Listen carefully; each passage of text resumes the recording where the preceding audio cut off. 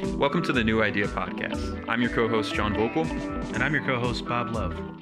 This is the podcast where we delve deep into Northwood's core philosophy, talking with people who live the founding philosophies of this institution. We are thankful you're listening, and we hope you enjoy this episode.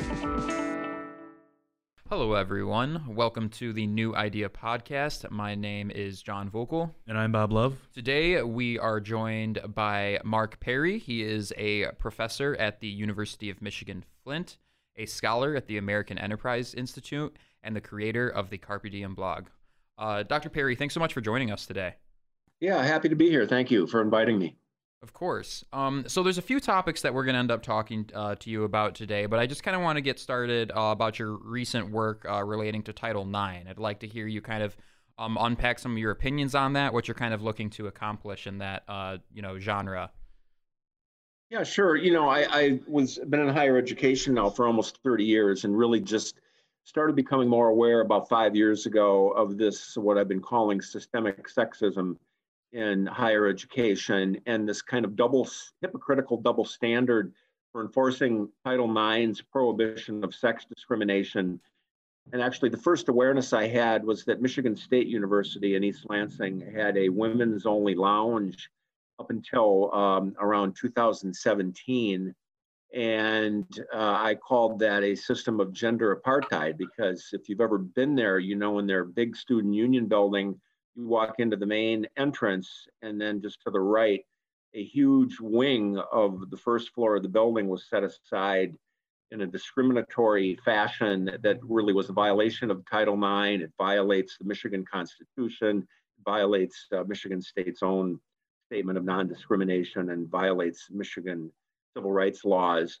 It's completely illegal and also just unethical and immoral and objectionable that they would discriminate against half the campus and provide this study space that was for women only without providing an equivalent study space for men. So according to Title IX, it's just kind of like when you have bathrooms, I guess you could have men's and women's spaces or men's and women's programs that are equivalent.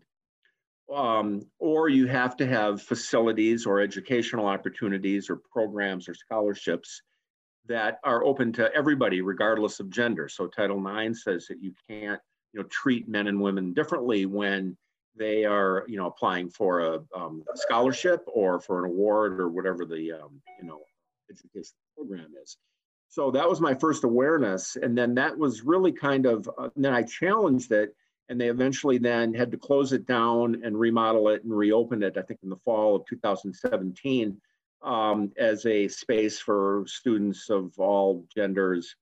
But then that became my kind of wake up point, I guess, that I realized that it wasn't just Michigan State and it wasn't just one women's only student lounge, that was kind of just symbolic. It was obvious and physically obvious, because you could walk in and see that men were not allowed in this space on Michigan State's campus, but that was representative and symbolic of what was going on throughout all of higher education and almost every university. And that was much less visible, but there was all sorts of systemic sexism and discrimination on the basis of sex in violation of Title IX throughout all of higher education. And so that's kind of what started me on this one-man mission to challenge these inequities and this sex discrimination in higher education.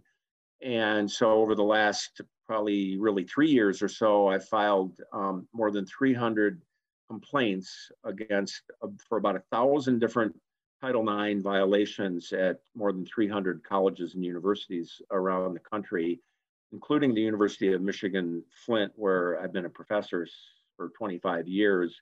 And I challenged some of their single-sex, female-only faculty awards. And those were overturned and now are open to all faculty. I challenged a summer STEM camp that was going to be for girls only, called the GEMS camp, Girls in Engineering, Math, and Science. And when I heard about that, I challenged that, and that was then converted into a all-gender coeducational program. And so I've challenged more than 1,000 Title IX violations around the country, and some Title VI violations as well, where colleges are not allowed to discriminate on the basis of race, color, or national origin. but about 90% of my civil rights complaints have been for Title IX violations at universities around the country. And I think that's more Title IX complaints than any individual has ever filed in the history of Title IX going back to 1972. And so as a result of those about now 320 complaints for more than 1,000 violations, that's resulted in more than 150 federal investigations by the Office for Civil Rights, which is part of the Department of Education. And so when they get a complaint, they evaluate it, and then they either open it for investigation when it's warranted, which is usually, in my case, I've tried to make sure that they're valid complaints, or they could possibly dismiss it. So as a result of the 300 complaints, some are still being evaluated, but about 150 of those complaints turned into federal civil rights investigation for Title IX violations. And then based on those 150 or more investigations, there's been about 50 resolutions, mostly in my favor, against colleges and universities that then are, forced by the Office for Civil Rights to correct their Title IX violations. So that's kind of a summary and overview, and then we can, of course, discuss more details now. Yeah. So this problem of exclusions in universities has definitely increased rapidly in the past decade or so. It's something that, I've witnessed just being a college student. I've seen this issue too, on the basis of race more so in the past few years. University of Michigan, Ann Arbor, for example, I've seen has, asked for certain college opportunities and has asked that Caucasian people don't apply to those opportunities. Are there Title VI issues with things like that as well, or is that within their rights to exclude certain people based off their race for certain educational opportunities? No, I mean, you're exactly right. And actually, more and more of my activity and my efforts, my civil rights efforts, have been directed towards Title VI violations. So just like Title IX, Title VI says that a university is not allowed to treat individuals differently based on their race, color, or national origin. And so one of the new things now, I mean, it's again kind of a revival or repackaging of old-fashioned Jim Crow segregation, segregated, drinking fountains and so on, is that they're now calling them affinity groups. And I've been challenging a number of those, including at Harvard and at Michigan State and a number of other universities, where they're in the name of, I don't know, whatever it is, racial justice or critical race theory, they're having events on campuses that are restricted by race and segregated by race. And so there'll be an affinity group for white identified students, faculty, or staff only. And then another affinity group could be either online meeting, which is common now because of COVID, or it could be actually physical meetings in a physical space for only BIPOC or Black, Indigenous, people of color.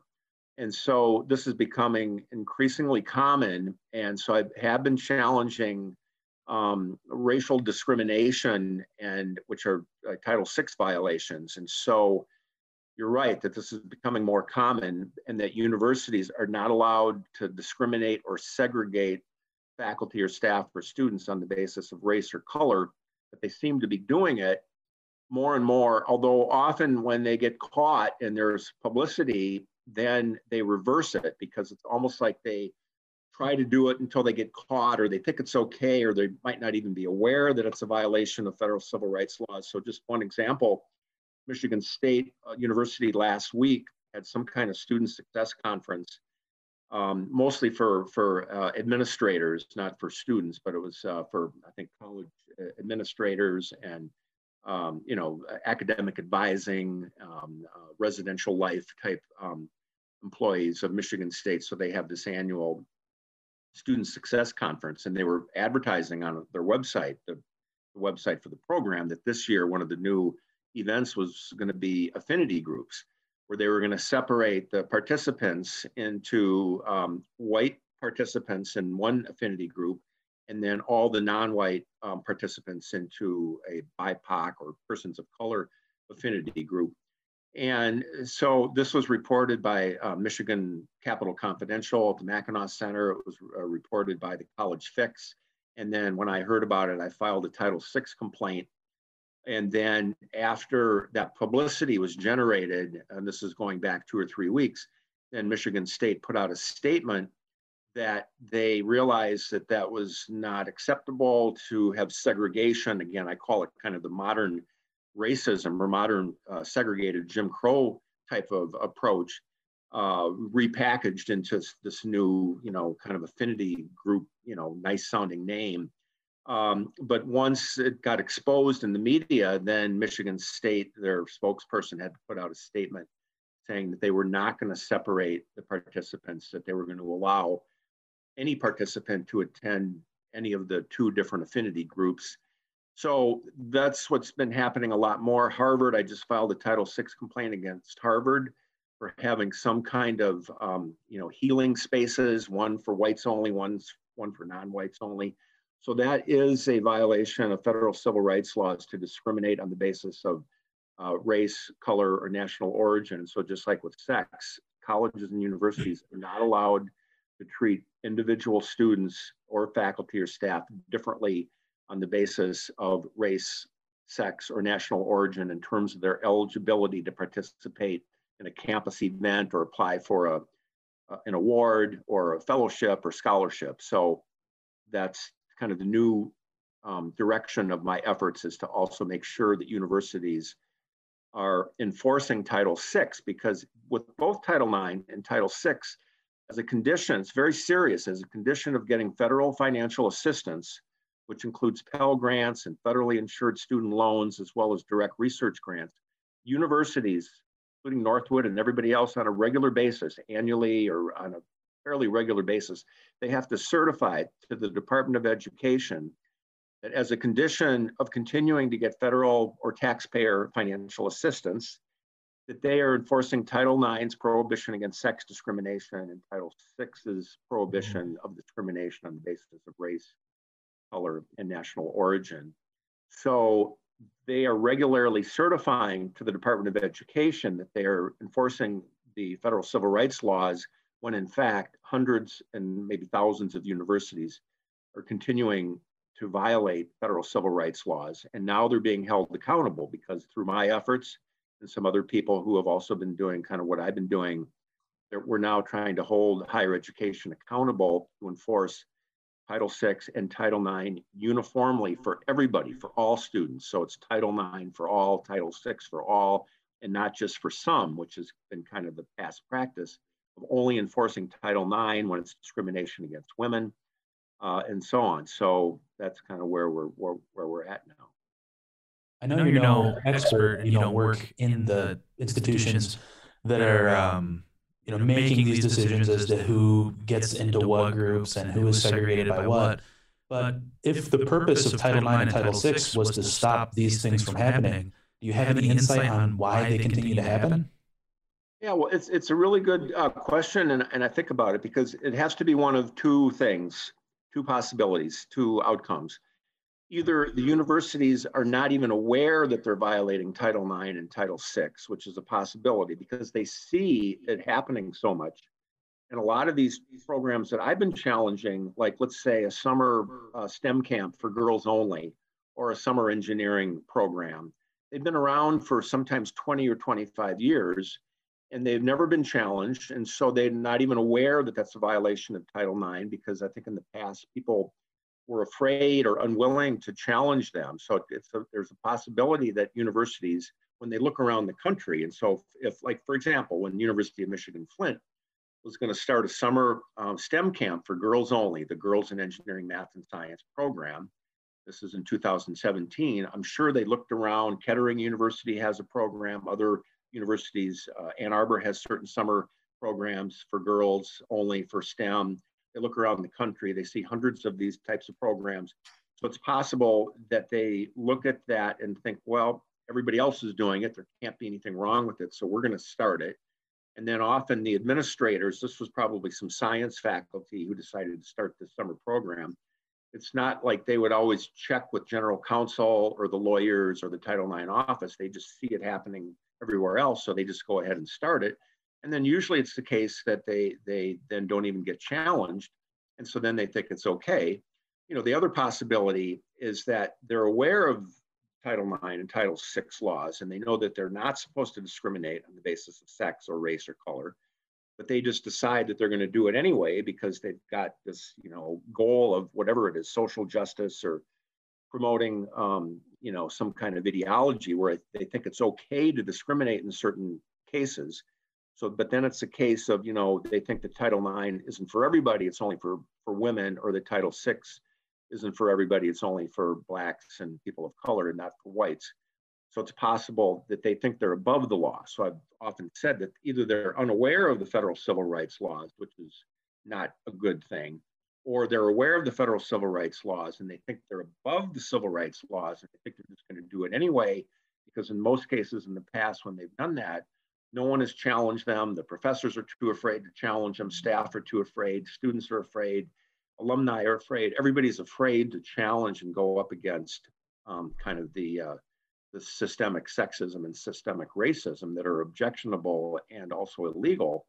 But since everybody's afraid to challenge these programs, until I have been and some other people, that they have just been able to get away with it, even knowing that they're illegal. And they might just think, well, we'll just do this as long as we can, because even the worst case, and when I prevail and have an outcome favorable to my complaint, the universities, then there's never a fine, there's never a penalty, there's no kinds of reparations, there's no apology. They don't have to even admit guilt. All they have to do to satisfy the Department of Education's Office for Civil Rights is to say, okay, basically, we got caught. We're going to correct the violation. Here's what we're going to do. We're either going to discontinue this discriminatory single-sex, girl-only or female-only program, or we're going to convert it from a single-sex, female-only program into a co-educational program that's open to students or faculty or staff of all gender identities.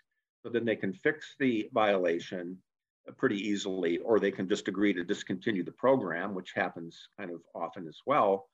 But because they don't have to apologize to their past record of discrimination, they don't have to pay a fine or pay a penalty, then I'm thinking that often the universities knowingly violate Title IX and Title VI, knowing that in the worst case scenario is they get caught because somebody like me complains, and then they have to correct the violation, but they don't have to admit guilt, they don't have to pay a fine, they don't have to pay a penalty. So the downside for them is pretty minimal, and so maybe they just figure they will violate federal civil rights laws until they get caught, knowing that the penalties are not very severe.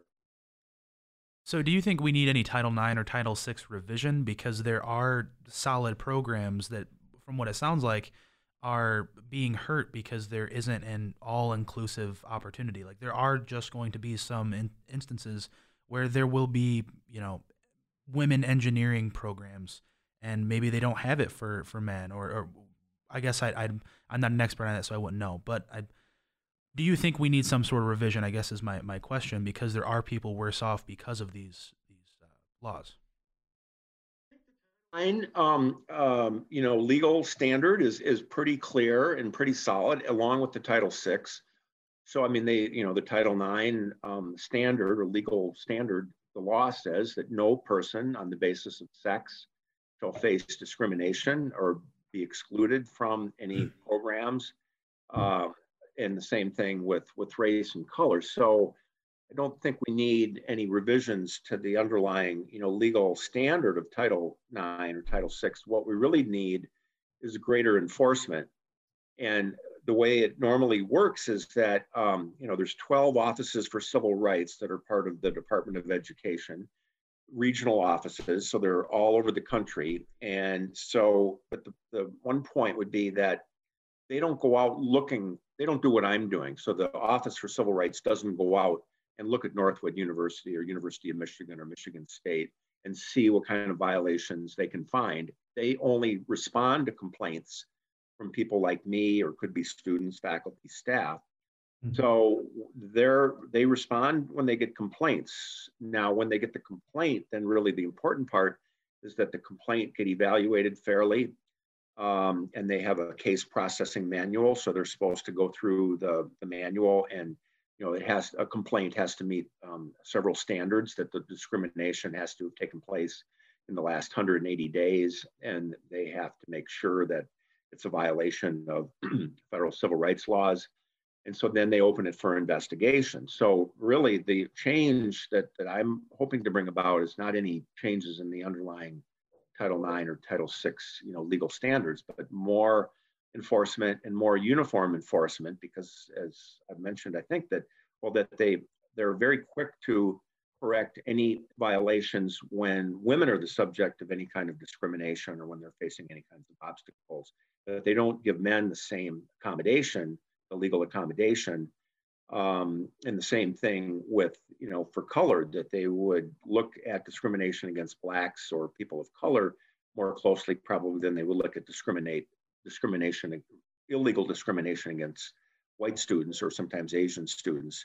So really what I'm hoping for is just greater enforcement of Title IX and Title VI standards that are pretty clear, and don't really require any changes, and then just a uniform enforcement, ending this long history of a double standard and hypocritical double standard for enforcement, where they are assuming Title IX only applies to some students, but not everybody, and Title VI is only applies to some students and not others. So that's what we really are hoping for here is uniform enforcement of Title IX and Title VI, which are very clear federal civil rights laws that prohibit discrimination for universities that accept federal financial assistance. And as a requirement of getting that funding from taxpayers, basically, they have to agree to enforce those federal civil rights laws. And they have not been doing that very well.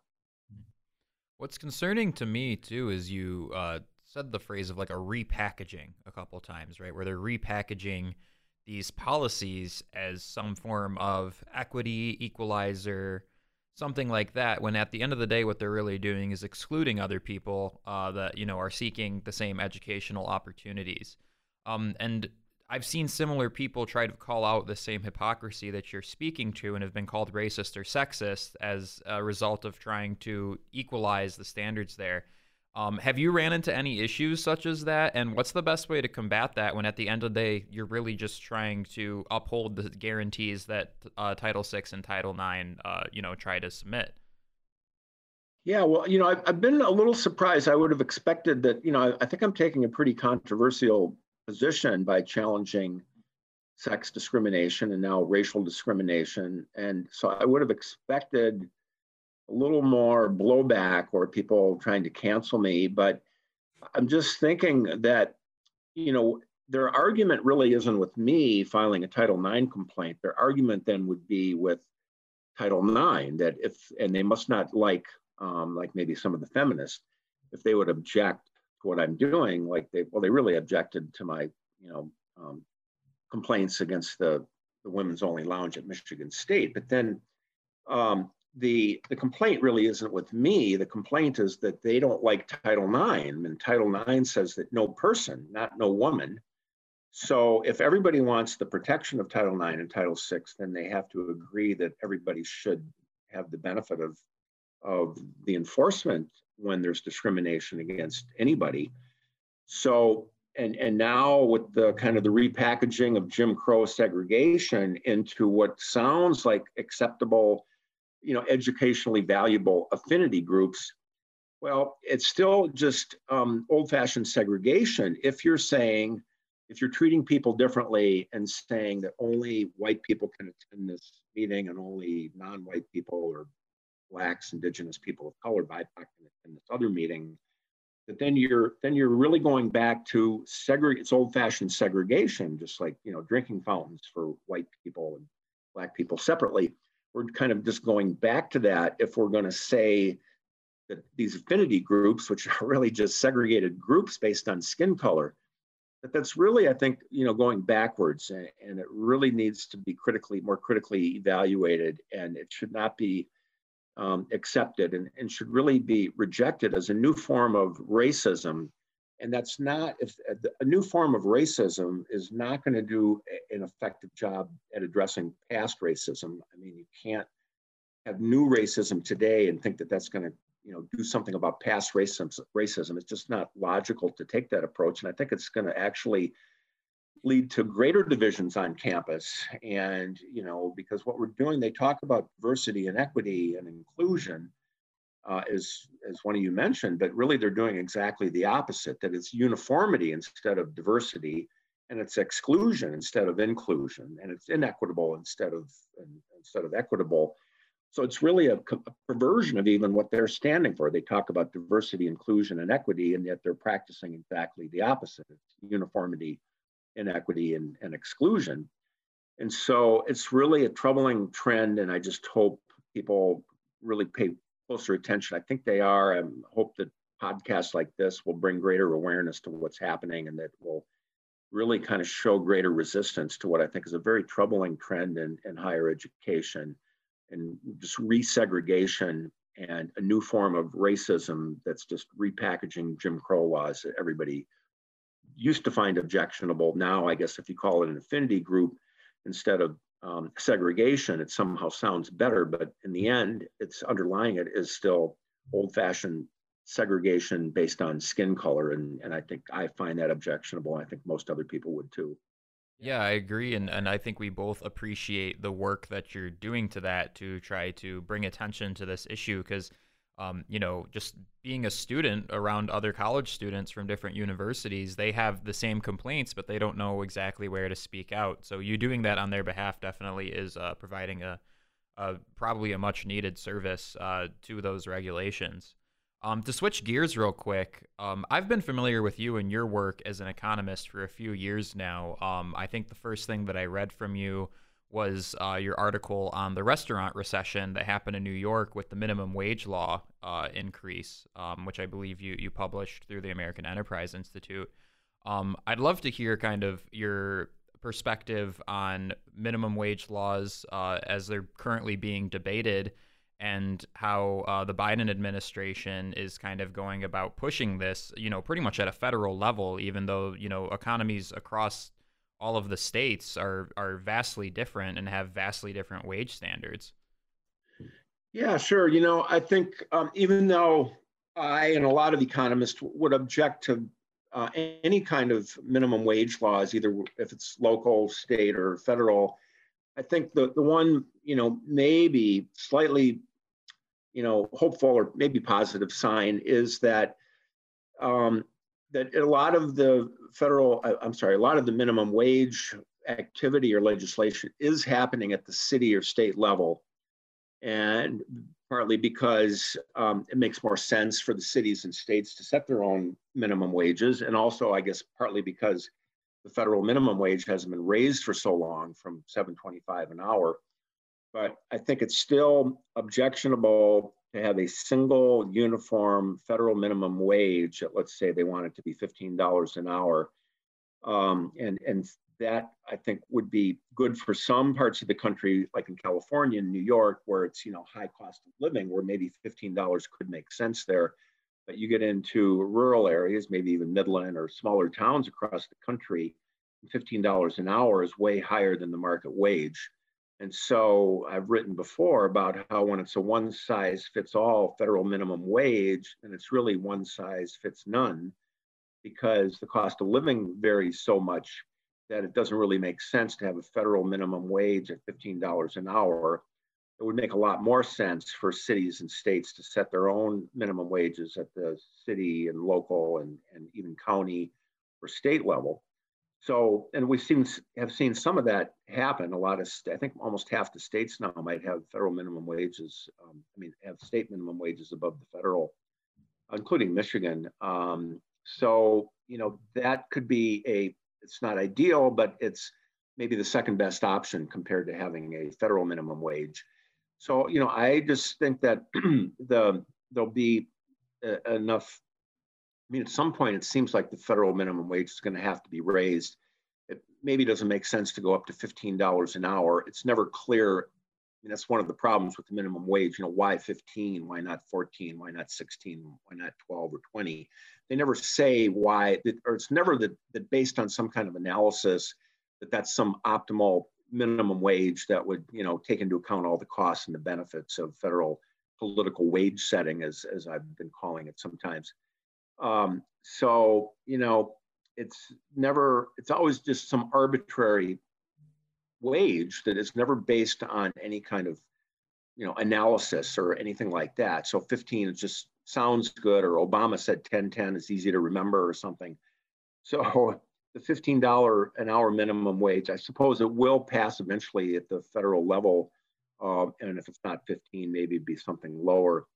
But it's just, again, it's objectionable from an economic standpoint because it assumes that politicians know what the correct minimum wage is when they really don't. And wages, like any price or interest rate, should be set by market forces of supply and demand and not by politicians in Lansing or in Washington, D.C. So I guess the only really maybe somewhat positive development lately has just been cities and states setting their own minimum wage, which, even though that's still not what economists would like, at least it's maybe a second best outcome or option compared to having a $15 minimum wage imposed throughout the entire country for every market and every state. Absolutely. And do you believe then that just having no minimum wage and a pure market for labor would probably create a net positive result for workers in the fact that they actually would have more control over negotiating their wages rather than settling for a government mandated minimum? Yeah, I think that when the market sets the wages based on real market forces, then it really helps a lot of workers because, like now, in a kind of when employers are kind of desperate to find workers for reasons we could talk about as well with the unemployment benefits, but somebody just reported that the dishwashers in California are getting $21 an hour because there's kind of a shortage of restaurant workers.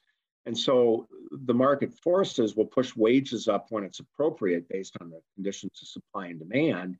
And then also, so those are for workers who are already maybe semi-skilled or skilled or already in the labor market, their wages would get pushed up through market forces. And also on the lower end, for people who have no skills or they have limited experience or they have maybe, they're completely unskilled or just out of high school, or even in high school, but they have never worked before, giving them the ability to work for an employer at a wage below even, let's say, the minimum wage. Because one of the things they get, even if they worked at $5 an hour, they're going to get valuable on-the-job training. We know that that creates value for an employee to have the skills from work experience that then allows him or her to be able to get a better job or command a higher wage as they are able to demonstrate to employers that they have experience and that they're productive. So I think what gets lost, so if thinking the $15 minimum wage, if that got passed nationally, it would really price unskilled workers way out of the market, because one of the other things that kind of doesn't always get appreciated is that workers compete against each other, not against the employers. Employers compete against other employers to get the best workers. Employees are competing against other employees to get the best job and get the highest wage. And so it's just a reality of the labor market that unskilled workers compete against more skilled or more experienced workers. And so when you have no skills and you have no experience, one of the weapons you have to compete against more skilled workers is to offer to work at a lower starting wage to an employer, because then maybe the employer would figure, well, I'm going to have to train this person. They've never worked before. They have no job experience, no skills. I'm going to have to, train them and teach them, give them on-the-job training. But if I can get them at a low enough wage, then it'll make sense for me to invest the resources and time that I might need to invest to train them on the job. Excuse me. So when you take away that, the ability, kind of one of the best bargaining chips that an unskilled worker would have, the ability to start work at a very low wage so they can get the work skills that they need and the experience and move up on the ladder in the labor market. When you take that away from them, then that really damages the most vulnerable workers, because then what will happen is that the employers would say, well, if I have to pay $15 an hour and it's either going to be an unskilled worker or a skilled worker, I'm going to hire the skilled worker because I can't hire the unskilled worker anymore at $7.25 an hour. So now if I have to, increase my wages to 15 as a minimum, then I'm going to hire more skilled, more experienced workers, and I'm not going to bother hiring an unskilled, inexperienced worker who has never worked before, because now I have a preference. It makes more sense to hire the skilled workers. So the market really is the worker's best friend. And when you pass federal minimum wage laws, or when you have political wage setting, then it really works against the market forces that would be the best friend of the workers, especially unskilled, limited experience workers. And the biggest argument I see right now against kind of what we're talking about here is that people don't want to go back to work right now because they're getting $300 extra in unemployment benefits right now. So when you have and that's per week. So when you have a job offer that's, $450 plus tips for a server, or you're making $9.25 an hour for a dishwasher, people say, hey, I don't want to go back to work because I can make more money, kind of sitting on my rear collecting unemployment. What's the solution there? Where do you think we could go from there? Yeah, well, I think, and there's some states I just saw, I think South Carolina has proposed this, maybe Florida and Montana, is that they're trying to take away the $300 a week supplement that's coming from the federal government, and then to create or take away the disincentives that people have to work, and create greater incentives for people to work. Because it just makes sense that if you pay people more to not work than what they would make if they worked, or even if they make a little bit more working, they still have to go to work for, let's say, 40 hours a week, when if they're not working at all, then they can just watch Netflix and play video games and not do anything. So I think really the solution, especially now that the economy is recovering, employers are desperate to hire employees. I don't think there's any need anymore for the federal government to be subsidizing state unemployment benefits with the $300 a week payments through Labor Day.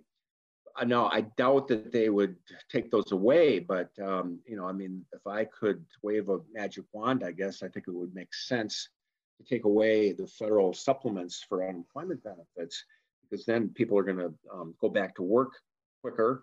It'll solve the challenges that employers are facing now of not being able to find enough workers, and would get the economy moving forward better than it is now. But it's just that I don't know if the goal is to kind of get people addicted to government, or to buy votes from all these people who are happy that the government's taking care of them. But it just really sends a bad signal to the labor market and to the economy, that it's beneficial to stay home and not work instead of going to work. It just is damaging for the long-term, kind of health of the labor market. And also just at a personal level, people have talked about how what is valuable for people is earned success. Arthur Brooks at the American Enterprise Institute, or the former president, used to talk about that all the time, that what gives people value in life is earned success. And that's why he documented how a lot of people who win the lottery, because it was not earned success, that they often have a lot of either financial troubles or personal troubles. And so again, by giving people an incentive to stay home and watch Netflix and play video games, it takes away what gives them really the most dignity in life, which is earned success. And so it's damaging to the labor market, damaging to employers, and then it just damages, workers who eventually will go back to work, but now they're missing out on achieving, productive work and the earned success that they should, find the most value in. So, yeah. But I think the best thing we could do right now would be to end the federal benefits and get people back on the job. Well, there's this giant misconception too that the only way to become a skilled worker in the workforce is to go to, trade school or an institution and get a college degree or university degree, wherever it is. Instead, you can become a skilled worker, like you said earlier, through on-the-job training, through your career wherever you're at. Yeah, and I think we've had a national obsession for 20 years or more, maybe even longer, of trying to force every high school student to go to college and get a college degree, which is good for some students, but not every student. And so now, Mike Rowe and others, talk about how there's a shortage of the skilled tradesmen that we need in terms of just home builders and carpenters and plumbers and welders and so on. That are important to the Michigan economy and important to the national economy. And, so we've made, college debt easy. And so there's now what, $1.7 trillion worth of student loan debt. And then, it's fine. I know Northwood more, is more specialized in, business degrees and so on. So yeah, so the students who are getting degrees in business, medicine, healthcare, engineering, education, computer science, those kinds of fields, they're doing very, very well because there's a demand for those college educated workers.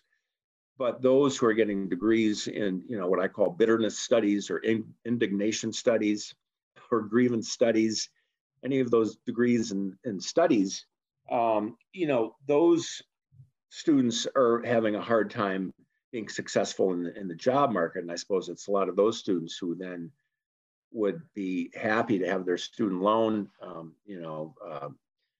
relieved. And so, so I think in terms of the education of the country, I think we'd be a lot better off if more students were encouraged and more motivated to go into a 2-year degree or go in to become an apprentice carpenter, an apprentice plumber, go into the skilled trades instead of, trying to force every high school student in America that their future success is tied to getting a college degree, because as we found out, it's very, very expensive and it doesn't always pay off.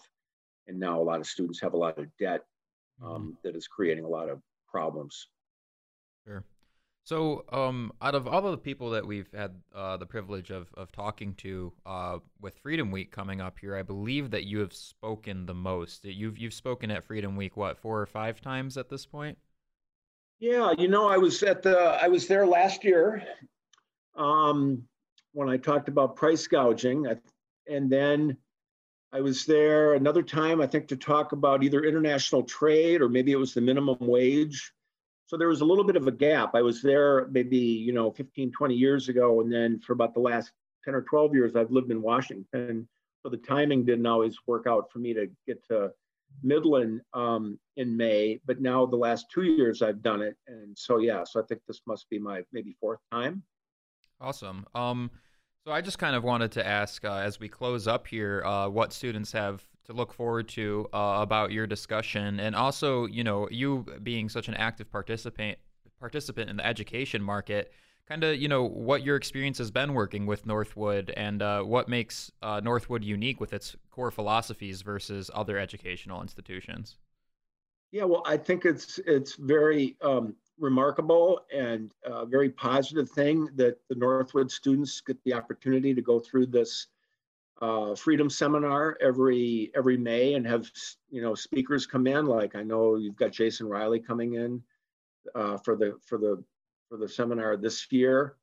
So that's a great opportunity. But then just in terms of the promotion of the free market, because what you see at most universities is that they're embracing socialism now, and they're not really promoting the history of this country, and it was based on free market capitalism and democracy, and especially in the area of business, to have an appreciation for the market economy. So I think that's what students get at Northwood that they don't get at many other universities. And often, the business school or the Department of Economics would be a little more conservative or libertarian, although isn't always the case. So I think the advantage Northwood students have is being, at a university that is supportive of free market principles, and students there would get an appreciation of free market capitalism that they might not get elsewhere.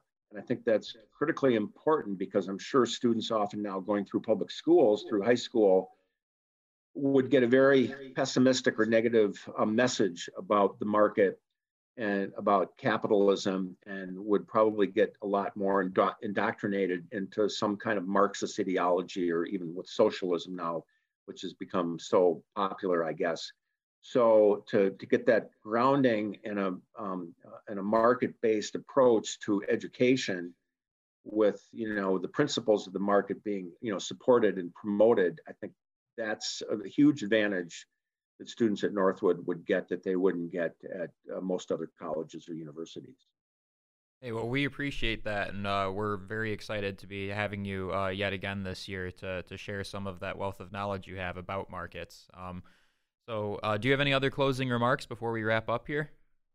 No, just that I'm looking forward to giving my talk on Saturday morning, and I think students would find it interesting. I mean, if nothing else, if there was a Guinness World's Record for the person who had filed the most Title IX complaints